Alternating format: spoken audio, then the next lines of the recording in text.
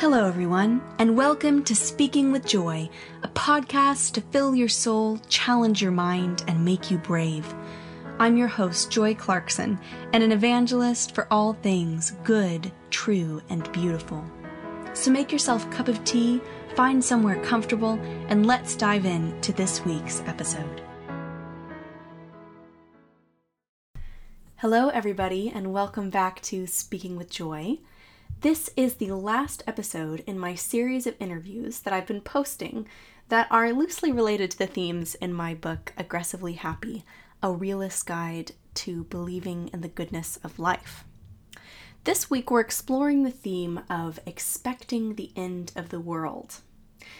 I was really excited about this interview in particular, which I recorded when other things felt like the end of the world, when now we have the crisis in Ukraine hanging over our heads, but I still found so much of the interview applicable to how we're feeling and what we're thinking now. But I was really excited about this particular interview because I was totally electrified by the writing that I first discovered by this author. So the interview is with Paul Kingsnorth, and the first place I encountered him was in an essay in First Things called The Cross and the Machine, which was an essay-length account of his journey to Orthodox Christianity, as he puts it, via Buddhism, witchcraft, and other strange twists. Kingsnorth is perhaps best known as being the co-founder of the Dark Mountain Project, which was a writing collective that was kind of oriented around the idea of eco-pessimism, which was the idea that we really have kind of destroyed the world beyond, destroyed the natural world beyond a state of repair, and so how do we live in light of that? So you can see why I might have picked this particular interview for this week's chapter. But Paul has done many things. He is a poet. He wrote a novel almost entirely in Old English, Old Middle English. And more recently, he has had his kind of radical views radicalized in new ways by his conversion to Christianity, which I think he is still in many ways working out the implications of. But I really loved getting to talk to Paul because what I love in his writing is this kind of relentless desire both to prize what is precious and good and meaningful and divine in life, that inherent sense we all have that there is beauty and meaning in our relationships, in nature, that the world is more alive than we sometimes give it credit for, but also a relentlessness in facing the kind of brokenness and depravity of the world, and this kind of this desire to live with integrity within it in a way that is oftentimes kind of shrugged off as impossible in other writers. So I really enjoyed getting to talk to Paul about what it looks like and what it means for us to try to live well in the many, many apocalypses that we experience in the modern world. He reminds me a bit in spirit of Rich Mullins, and it was a real delight to get to have this conversation with Paul. And now that it's a few months on, I can tell you at the end of the discussion we talk about the novel Loris by Eugene Vodolaskin.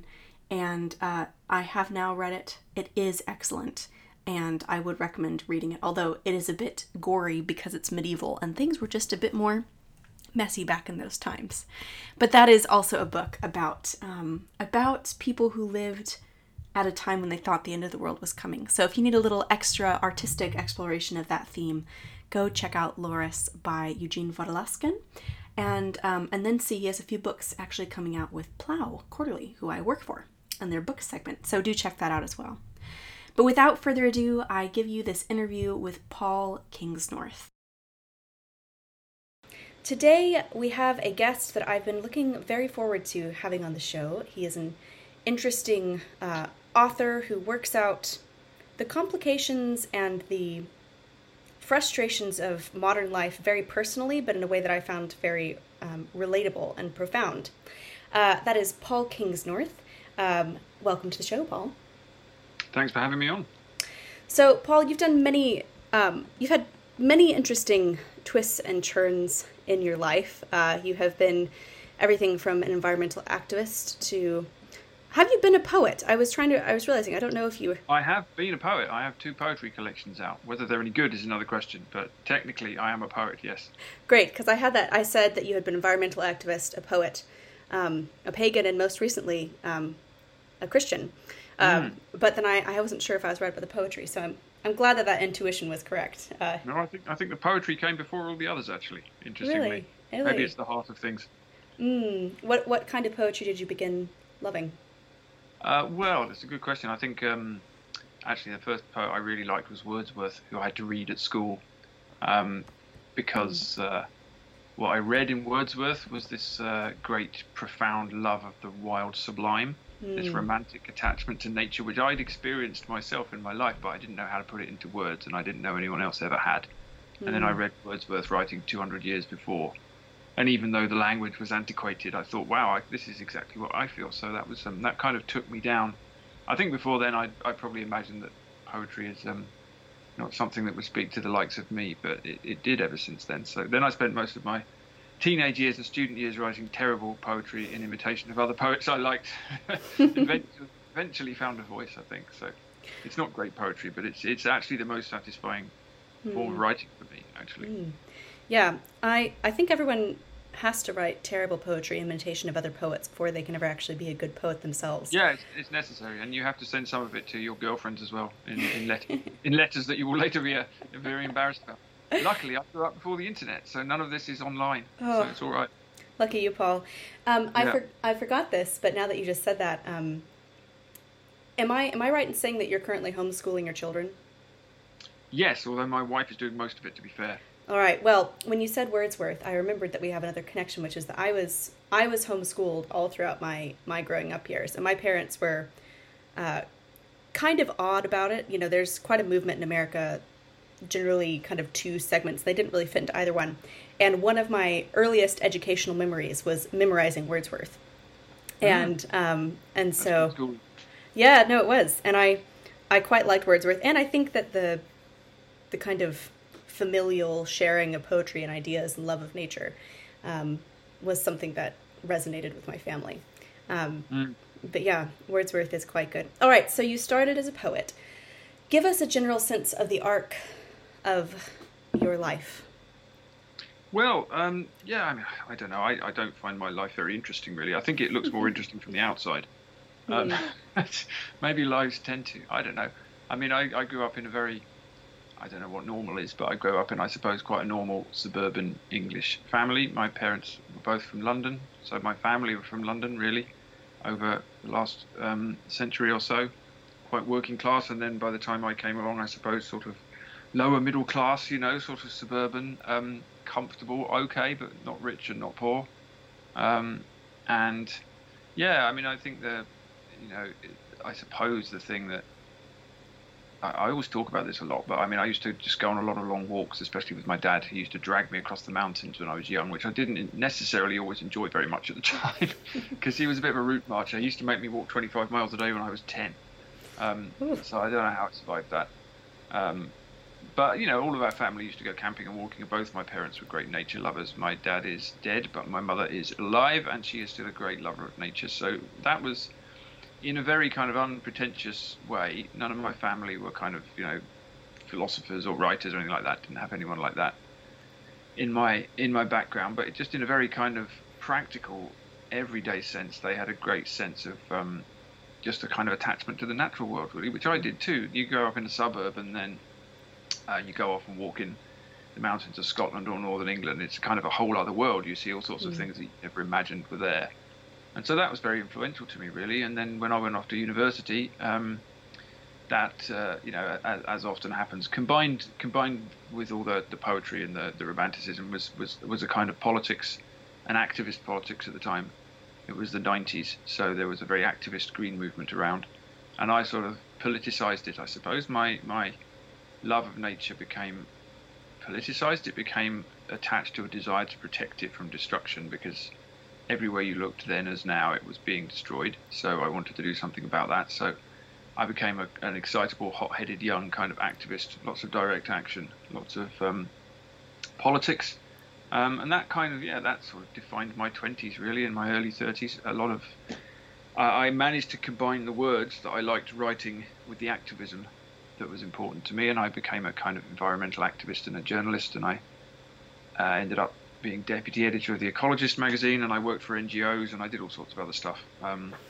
Really, yeah, and that was what I mean, it still sort of does define me, actually, because if I try to find a theme in everything I write, it is that our connection, or our lack of connection, to the rest of nature, and how that ties in with human community, both of which seem to be extremely broken in the modern West. Our connection to the rest of life and our connection to our sense of place and community and culture. It's all shattered, and we're in tiny little individualistic shards in this giant machine that we all live in, and that's been getting more and more intense all of my life.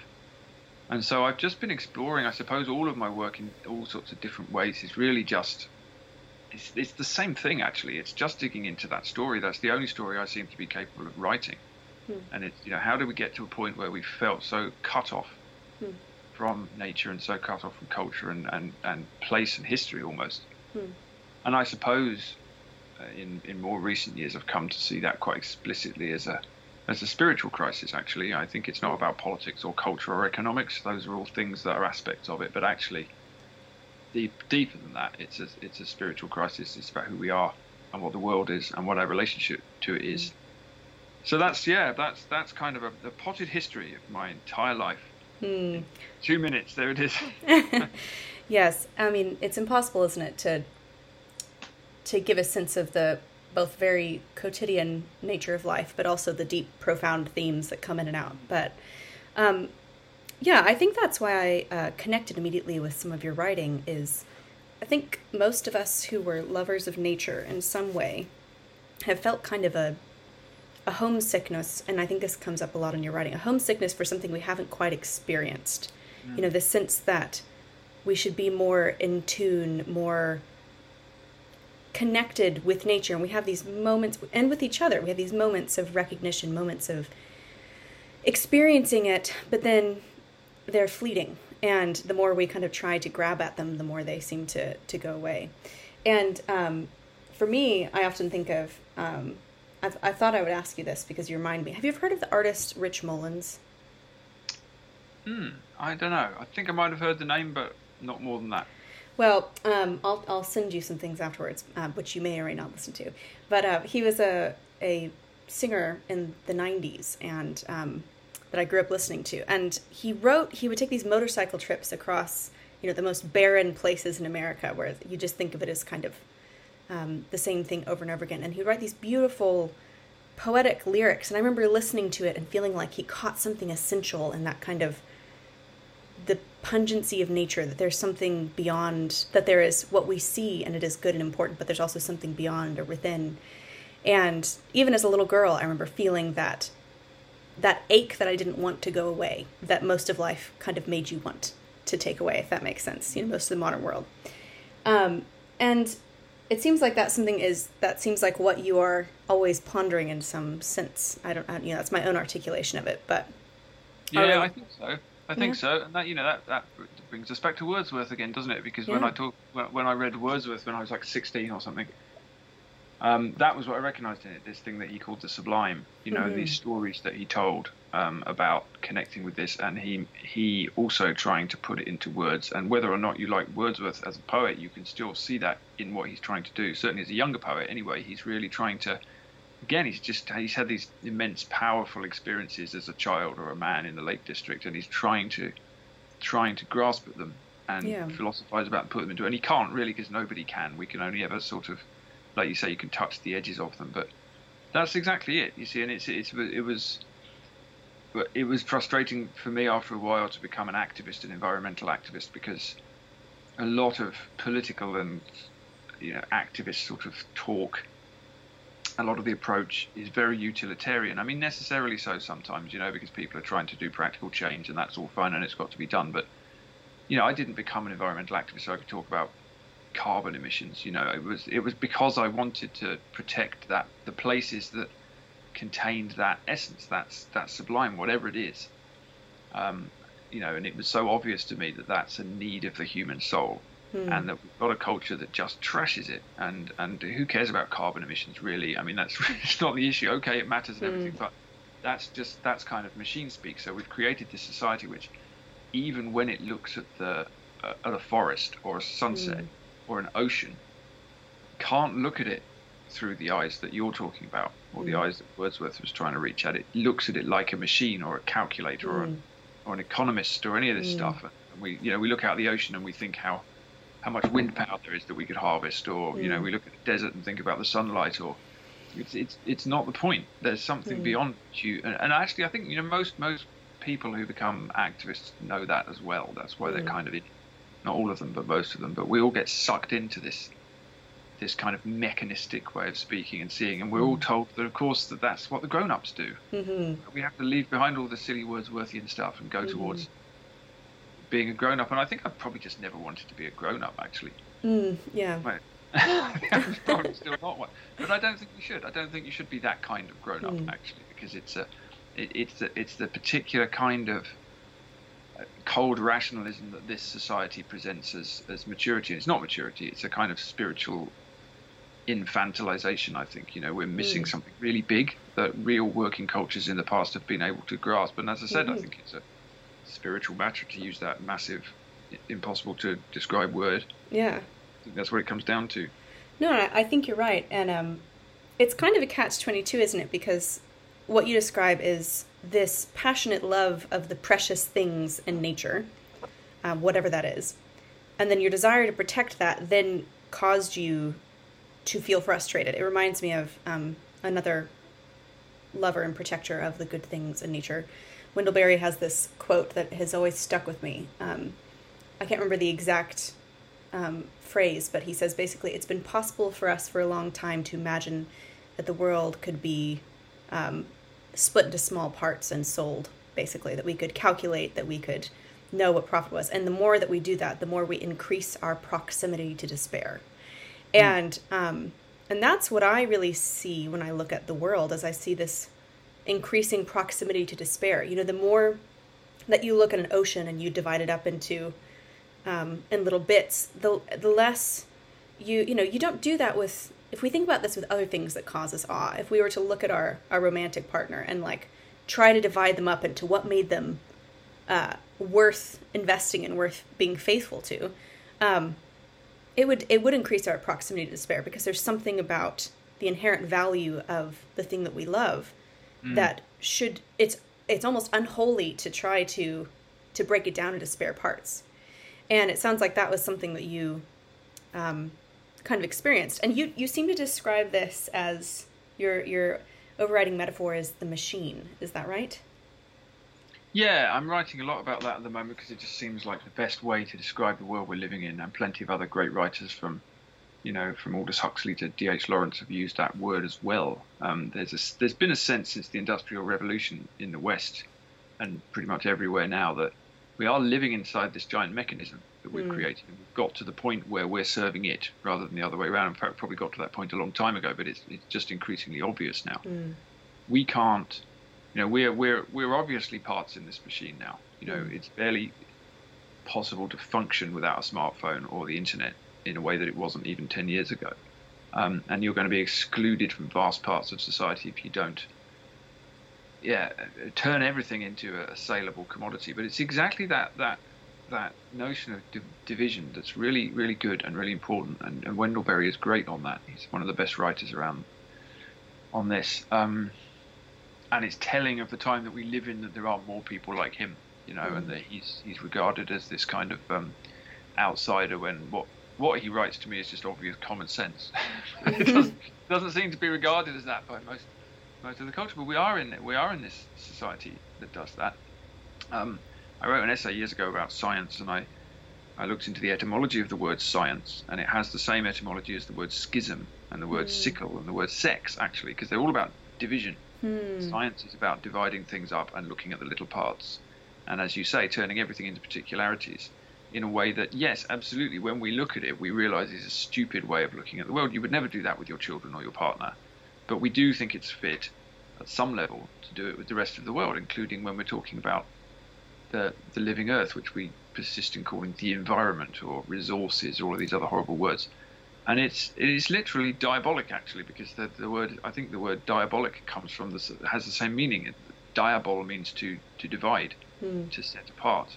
That's what the devil does, right? He divides things. He divides you from God. So it's literally a devilish way of seeing, actually, because if you once you start to split things up into their tiny little parts, you can make an argument for anything. You know, you can make an argument for eugenics. You can make an argument for the destruction of forests. You can make an argument for Mark Zuckerberg's metaverse, which we're all going to be living in a few years, apparently. We're all looking forward to that. Just pop off and see your girlfriend as a hologram rather than the real thing, which would probably suit Mark Zuckerberg, apparently, down to the ground.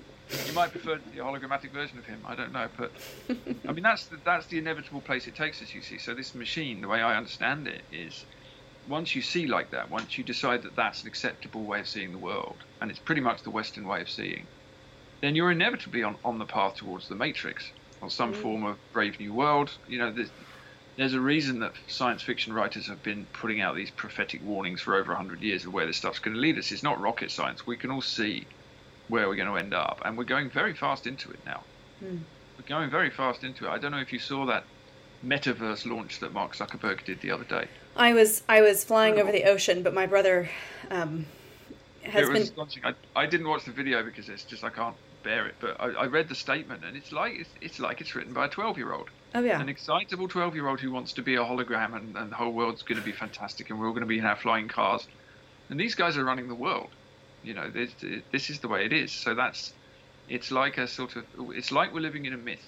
It's like we're living in the Tower of Babel, or we're living in some ancient myth about what happens when you decide to not see the wood for the trees and try to take control of everything. Or it's like we're back in the Garden of Eden, just trying to eat the apple again. The same old story, you know. But that's where we're going. So that's where the machine is taking us. Once you mistake the machine for life, which we've done, then that's where you end up. And I think there's something in the Western mind, perhaps, or the modern mind, that has kind of blinded us to the real stuff and decided to tell us that this is reality, and it's not. And we're going into this spectacle, as the situationists called it, and we think it's real. You know, we think that this big show is the real thing, and we're fighting to defend it, even as it trashes things. Yeah, I think the thing I often think about machines is a machine is merciless. You know, it tramples things. It has cogs and gears, and you're either a part of it or you're going to be crushed in its way. A really vivid picture of this to me was this is a silly thing, but I watched some late sleepless night when I was jet lagging. I watched the Planet Earth documentary, and there was the section on where it was talking about, you know, the wild chaos of you know, the rainforest, and that there's kind of all of these, you can't calculate, like, I'm sure if you tried, you'd calculate it, but there's all of these overlapping systems that feed into the diversity of what life is in a rainforest. So you had this picture of it, and it was beautiful, it's interesting, almost comic, you know, you realize that, like, the fact that an orangutan, I think it was an orangutan, takes 10 years to teach its baby how to eat contributes to the diversity, because it's pooping all over the rainforest, and, you know, and there's this just kind of chaos. But people can't calculate chaos. They can't calculate how much money you can make off of an orangutan teaching its baby how to eat for 10 years. And so then you see these huge palm forests, and that's, to me, this picture of the machine versus life, you know, if you want to call it that, you know, a palm forest, you can count how much money you can make off of a palm forest tree. You can count what it will take, what resources it'll take. But in doing that, you also bring, quite literally, death. You know, you bring a lack of life, precisely because you've tried to bring this thing under your control. And of course, one of the big themes that you've been talking about as well is that this way of looking at the world is really a spiritual disease. I was thinking that when I've read your work, one of the words that comes to mind is disease. Hope that's not insulting, but in the sense of dis-ease, like that there's this kind of this discomfort in the way that we find ourselves in the world. So I would love to hear, your thoughts on how this is how this is and causes a spiritual dis-ease, and what that means societally, but also how that's manifested for you in your own life and writing. Yeah, I mean, I wish I didn't have to write about diseases all the time. I'd like to just write some happy stuff. Well, I'm probably not capable of it, to be honest. It's a very diseased time. It's very difficult to, I think, again, come back to Wendell Berry. I mean, he wrote that somewhere. I remember quoting him in one of my essays saying that, he said, I thought when I first moved down to this farm that it would be possible to basically step back from the world and be a farmer and write some poetry, but it hasn't been possible because the world is coming in at you all the time, and everything that he's living down in Kentucky, and he's not very far away from mountaintop coal mining and mountaintop removal coal mining and all sorts of terrible stuff. You can't, if you have any kind of sensibility at all, can't actually just hide away. It's not possible. It would be nice to. I keep trying, but I keep getting dragged back in like the Godfather. Yeah, so the thing is, I think I have never believed in the materialist story of the world. I mean, I've never been conventionally religious until quite recently, which surprised me. I wasn't brought up that way, and so I don't have any sort of education that's specifically given me a spiritual framework. But it's just always been obvious to me that the materialist story, that the world and the universe are just the material that we can see and measure, and there's no meaning to it, and it's all very Nietzschean and Darwinian. I never believed in that. I didn't know quite what I did believe instead, but it's related to those kind of sublime experiences I've had that so many of us have had. That once you start to pay attention, you can see the world is much bigger than you, and you can see there are things going on that you don't understand. And actually, there's plenty of emerging science that will show you that the world is much more complex than you think as well. I'm always fascinated by the quantum notion that if you observe a particle or a quark or whatever it is, it behaves differently. I mean, if that's true, then the entire nature of reality is upended. If the universe behaves differently at the micro level when you look at it, when an intelligence looks at it, then the universe is intelligent in some way, then it's sentient. And I think that's obviously true. I think I've always believed that, even before I could put it into words. Not believed it, because that makes it sound conceptual, just felt it. It's true. So I've always had that sense, and that's broadly, very broadly, if you want to use that word, it's a spiritual understanding of the world. So if you have that, I mean, if it's the case that the Earth is very much more sentient and aware than we think it is, which is true, I think it's obviously true, and I think it's something that a lot of older cultures knew before we came along with our modernity and imagined we could measure everything. If you believe that, then the destruction of that, the severing of us from the rest of the world, the ending of what Thomas Berry called the great conversation between people and everything else that lives, is a spiritual crisis, right? And it's a spiritual crisis that affects everything. I mean, we've got this cultural collapse going on in the West, it seems to me, this culture war, all of these horrible arguments all the time. And, what's a culture? A culture at its center is an understanding of what the universe is and how people's place is to be measured, and that's the spiritual question. And pretty much all cultures are built around some notion of God or the divine, or our relationship to nature, and usually all of those. We're pretty much the only culture I've ever heard of in history that believes there's nothing divine, there's nothing above us, and that nature is just a resource that we can measure and control. And that's just a spiritual catastrophe, and it's also going to lead us into hell, probably, into a spiritual understanding of what that is, a severing of ourselves from culture and nature. And we'll have to turn around from that. And I think a lot of people are already starting to turn around from it, which is why we're having conversations like this. A lot of people can see that this isn't true, but it's very difficult to escape from it because we're in it. We're in a kind of accelerated, advanced stage of this machine society in which, as things go wrong, as more and more things go wrong, because of what we're doing, we just clamp down harder. We try to use more measurement and control and clamp downs and technologies, and it's always technology is going to save us from the problem that technology caused, and we're just going to have to go through that till it all falls apart, and then maybe we can wake up again to what we were missing, which is, as I say, it's that spiritual component of things. Because I don't think any culture can survive very long if it pretends that all of that is true. I think it's very obvious that that's what's going on at the moment, but it's very hard to know what to do about it when you're in the middle of it.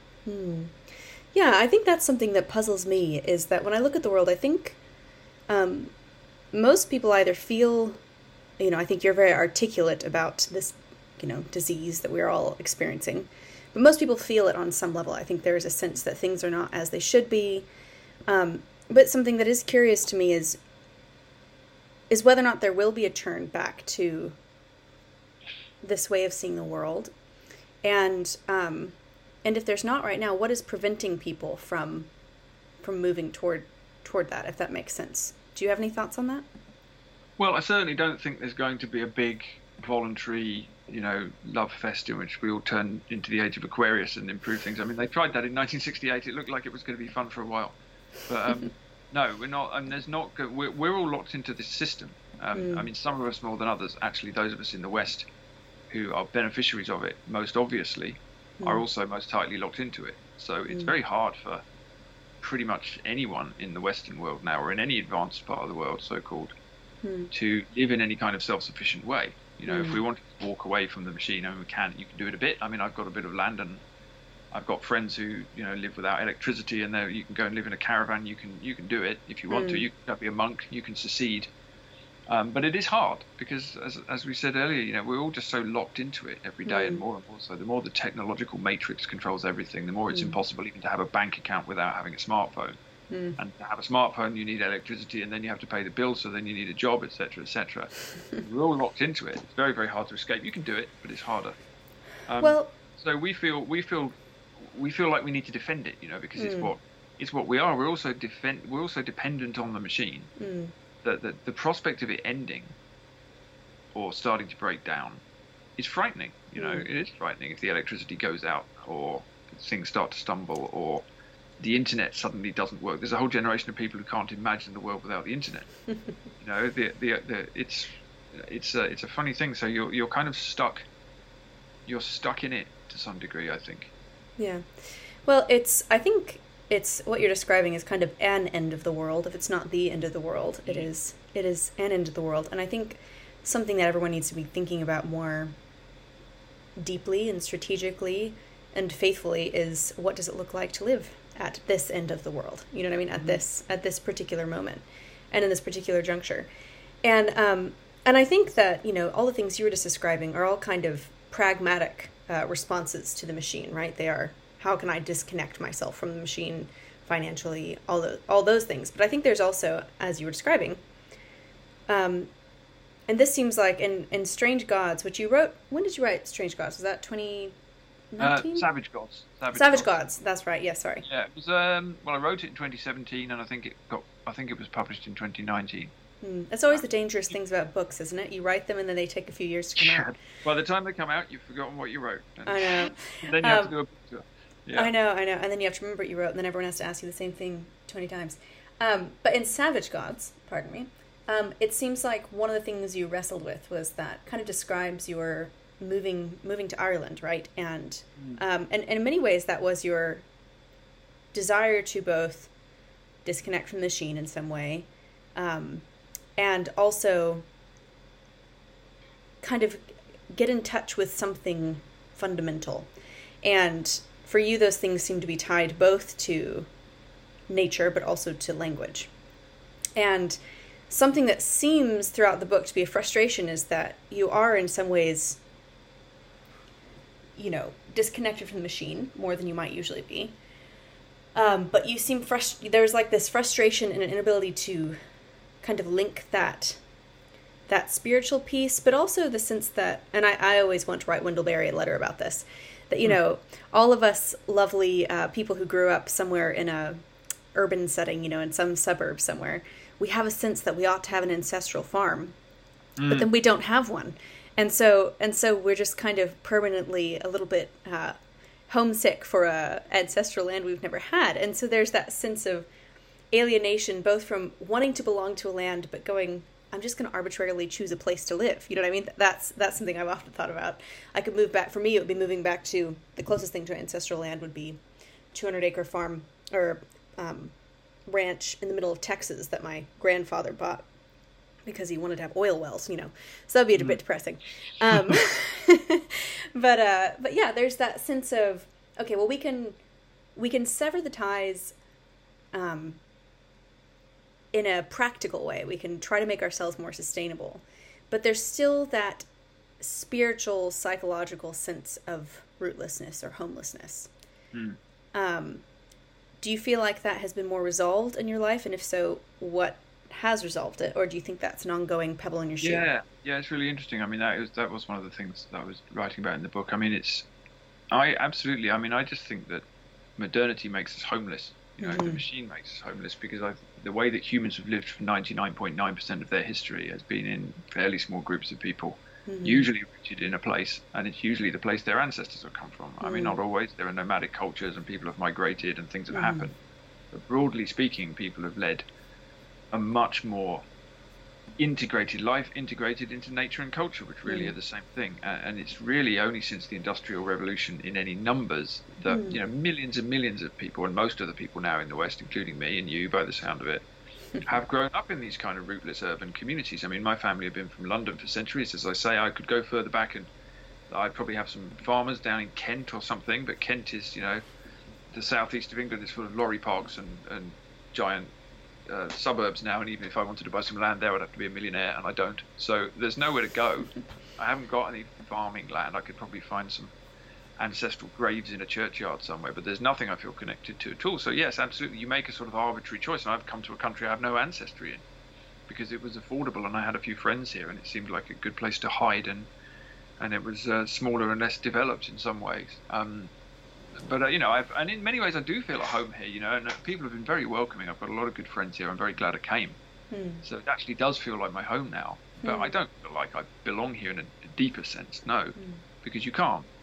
And it's exactly that. And I just feel that, everyone. I wrote a piece about this in my essay series. I wrote a piece about Simone Weil, the French writer who wrote this called "The Need for Roots," which is a very good book that she wrote in the Second World War, and she was looking into what it meant to be European and what would happen after the Nazis were defeated in France. And she wrote, she was, very much a woman of the left, but she wrote about the importance of roots and how deracination, the uprooting of people is just psychologically and spiritually, it's a disaster. And pretty much everyone is uprooted now. There are these huge waves of migration going on across the world, massive migrations into Europe. Even the people who come from Europe, as you say, are uprooted as well.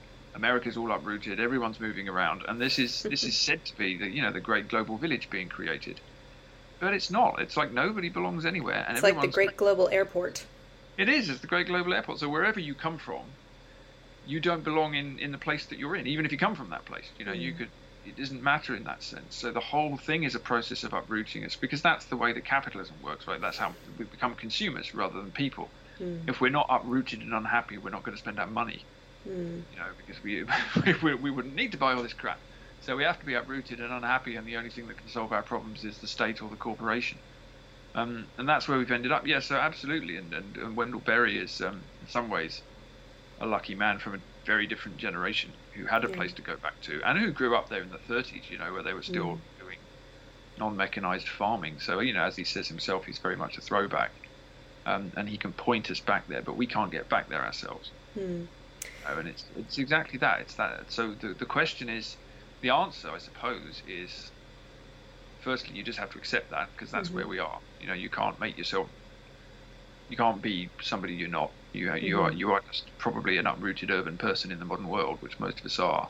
And then you see what you can do with that. And all communities have to start somewhere, and roots have to start somewhere, and you can put your roots down in a place and grow new ones. So it's possible to start again, but yeah, it's just hard. Everything militates against having any kind of small rooted life close to nature, which doesn't cost you money and doesn't require you to be online. It's the whole world is moving in that direction. But the good news is that it's not sustainable, so it won't be sustained, which means it's already starting to come apart.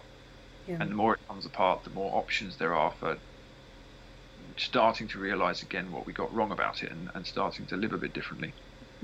Yeah, I think one of the things I ponder a lot is what it looks like. I think to make decisions in the direction of rootedness, whatever that looks like, putting down new roots. They may not be 400-year-old roots, but you can plant. Your life can be a tree that might live to be 400 years old if you choose to live that way. But it is upstream. It is not what culture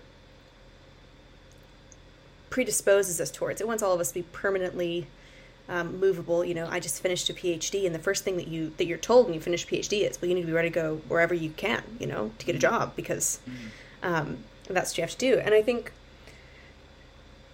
that, another component of this that we're describing is it's belonging to a place, but it's also belonging to people, and becoming, a good garden is one where the roots are intermingled, and where you make decisions, you make human decisions, not just consuming decisions, but decisions that are about other people and about place and about hospitality. And while these problems can seem immense, and they are immense, I think in some ways the solution, at least in individual lives, is very humane and human-sized. It is trying to live as humane rather than mechanistic of a life as you can, to be willing to put down roots, to be someone who is hospitable, and to know that that will cost you something.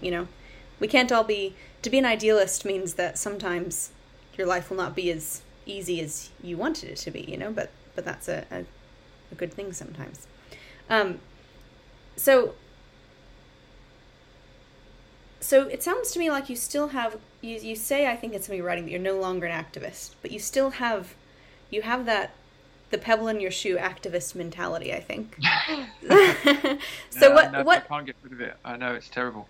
I've always had this split personality where part of me wants to change the world, and the other part of me realizes that's prideful futility, and I should be trying to change myself instead. And yeah, I'm not an activist in any obvious sense, no. But having said that, the kind of writing I do is activism, in the sense that I'm putting ideas out there and talking about what's wrong with things. I think you stop being an activist if you stop complaining about what's wrong with things, which I don't seem to be able to do. So yeah, you're probably right. That's you. I hold up my hands. You spotted my weakness. No, I don't know if it's necessarily weakness. It's just something I've noticed. Okay, a very specific question. It's a bit of a left turn. So if this has been kind of an arc of your whole life, a theme that has come in various movements, but always the same theme of connection, community, and nature. How a few years ago you converted to Christianity? A few years ago, I think, or maybe it was this year. Converted to Christianity. Well, it was this year actually, early in January, that I was baptized. Yeah. So. Wow. Oh wow. So you're not even up on a year yet. I'm very, very new. I'm a baby. Well, we all are, generally speaking. How has that?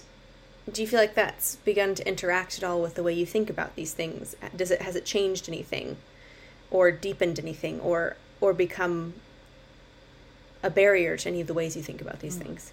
Yeah, and I think it's changed a lot of things. I'm still trying to work out quite what it's changed, and I think it's obviously it's a slow, long process, because you're walking a path. So I don't think it's anything I could analyze in great detail yet. But I didn't expect to become a Christian. I didn't want to become a Christian. I wrote an essay about that earlier in the year. It sort of crept up on me. I was doing sort of paganish things. I've always wanted to connect with the divine, whatever that quite meant. And I've always been looking for ways to do that through Buddhism or paganism. And, if you're a modern Western person, you look everywhere except Christianity, basically, because you just assume that that's nothing to do with you.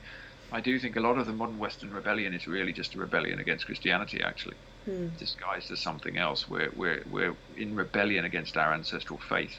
But, of course, the story of Christianity is the story of rebellion against God. So the more we rebel against it, the more we're replaying the story by accident.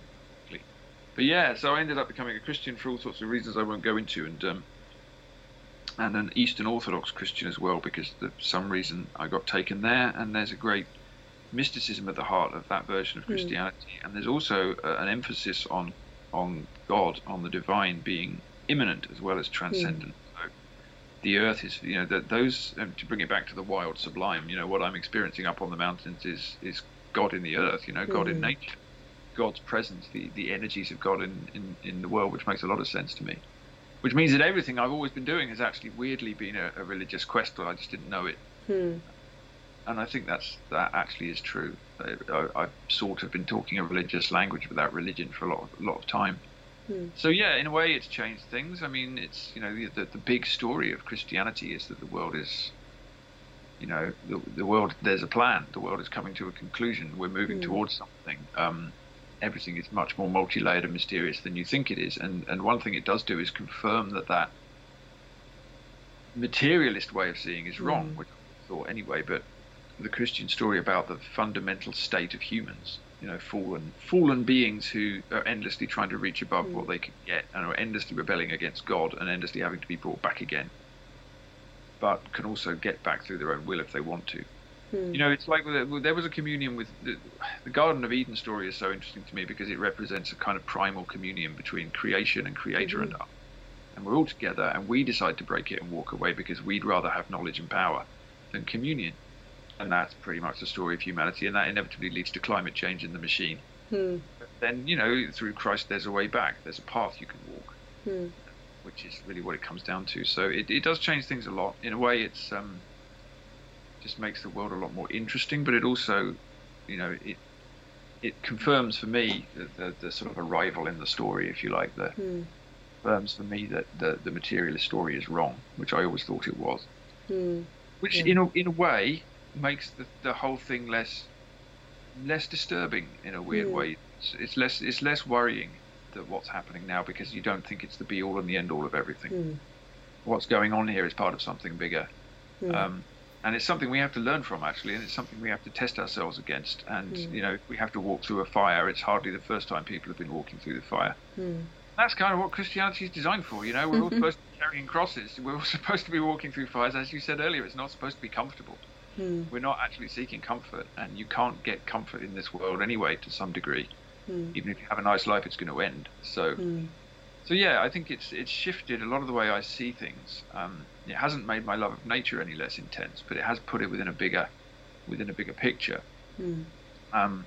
And it's also, I suppose, provided a spiritual framework, a spiritual story for what I suspected anyway. I mean, the funny thing is, some people say, oh, you converted to Christianity, that's a weird thing to do, how did you do that? And from the outside it seems like a very strange thing, and I would never have imagined it happening, but from the inside it sort of seems like a natural progression. It doesn't feel like I suddenly adopted a strange worldview for no reason. It feels like I came home to something I felt anyway, but I would never have understood it in that way, through that sense. And I realized that a lot of my values and understandings and attitudes turned out to be Christian anyway, actually. It's true of a lot of us in the West, probably all of us, really, whether we know it or not. That's our culture, that's our inheritance. So it doesn't look like as much of a leap as it might look like sometimes. Yeah, no, that makes sense. And it's that, I'm going to botch the quotation, but it's the T.S. Eliot, to be home is to arrive somewhere and recognize it, that you've been before, but recognize it. Yes, yeah, exactly. For the first time. It does feel like that, doesn't it? And I've heard, since I wrote about it, I've had a lot of emails from people who've said the same thing. Similar things have happened to them. It seems to be a very common thing. Yeah. Well, I enjoy how you write about it, because I think there's a sense in which Christianity, it's funny, people often articulate it as like this very comforting, it's just the opiate of the masses kind of comforting myth.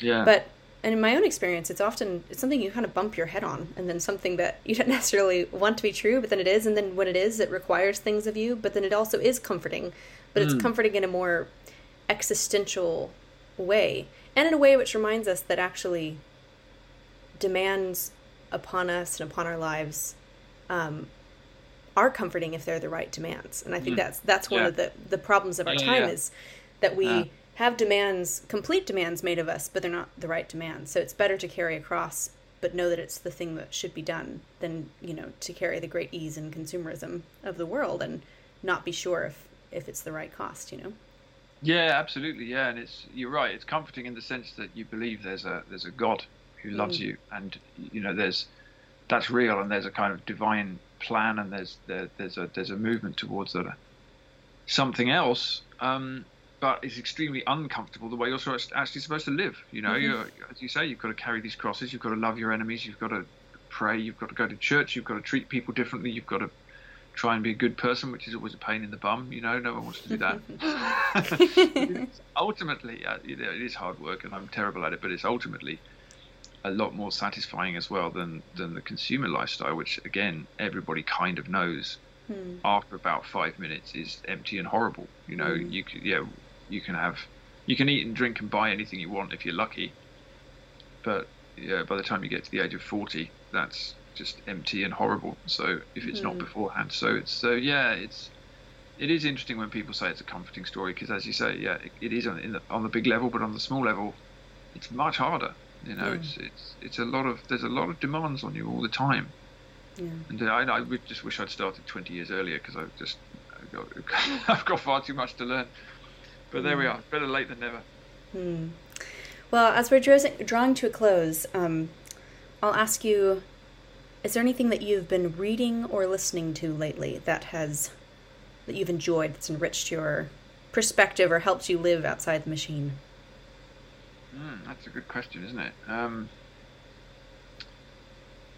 My favourite recent novel is a book called Laurus by Eugene Vodolazkin. You look like you've heard of it. I have it in my on the box I'm waiting to get from all my stuff has been shipped. Well, but really, it's great. It's a really, really good example of. I mean, somebody was asking me recently, you know, what does Christian writing look like? What does Christian art look like? And I just thought, well, I don't know. You know, I wouldn't call myself a Christian writer. I'm a writer who's become a Christian, but you know, how does it affect your writing and the stories you tell is a really interesting question for me. I don't really know yet. But that's a great example of a novel written by a Christian, and it's about medieval Russian Christianity as well. But it's not at all anything proselytizing at all. It's just, but it's a terrific, otherworldly book about an entirely different way of seeing. Yeah, so that's my favorite novel at the moment, and there are various. I don't know. Off the top of my head, I can't think of particular names, but there's a fair number of interesting writers out there. I mean, I refer to quite a lot of them on my Substack essay series. I've been going through a lot of the great writers from Jacques Ellul to Simone Weil, and sort of digging back into the history of literature and thought to try and find out how we got here and where we are. So there's a lot of that going on. I mean, what I'm trying to do, I suppose, is in these essays I'm writing, I'm trying to distill my entire life's thought into these essays, so I never have to do it again. I can stop going on about it. I don't know if it will work. But I'm trying to just, as I say, use a lot of other writers and a lot of examples and arguments and stories to try and work out how we got here from my perspective, anyway. Yeah. And where we can go instead, because it's a disturbing time to be alive, but also an interesting one in a kind of dark way. So there's a lot to think about. And, it's interesting times, as the Chinese apparently say. Yes. So I guess that leads me also to, where can people, if people have enjoyed this conversation, where can they find your work? I doubt that we can find you on social media. No, actually. Well, I do have a remnant Facebook page, but I'm going to have to delete that now that it's becoming the metaverse. But no, you can't. I do have a website, which is paulkingsnorth.net, and I have a Substack page, which is called The Abbey of Misrule. That's my little domain, and as I say, I write an essay every couple of weeks about the place where we are. So, yeah, that's what I'm up to at the moment, really. Excellent. Well, I hope people will go and check that out. It is much talked about in my little circle of the world, and always interesting and beautifully written. So thank you so much for coming on to talk with me today. Much to ponder as I go back into the world. That's all right. Thank you. Really interesting conversation.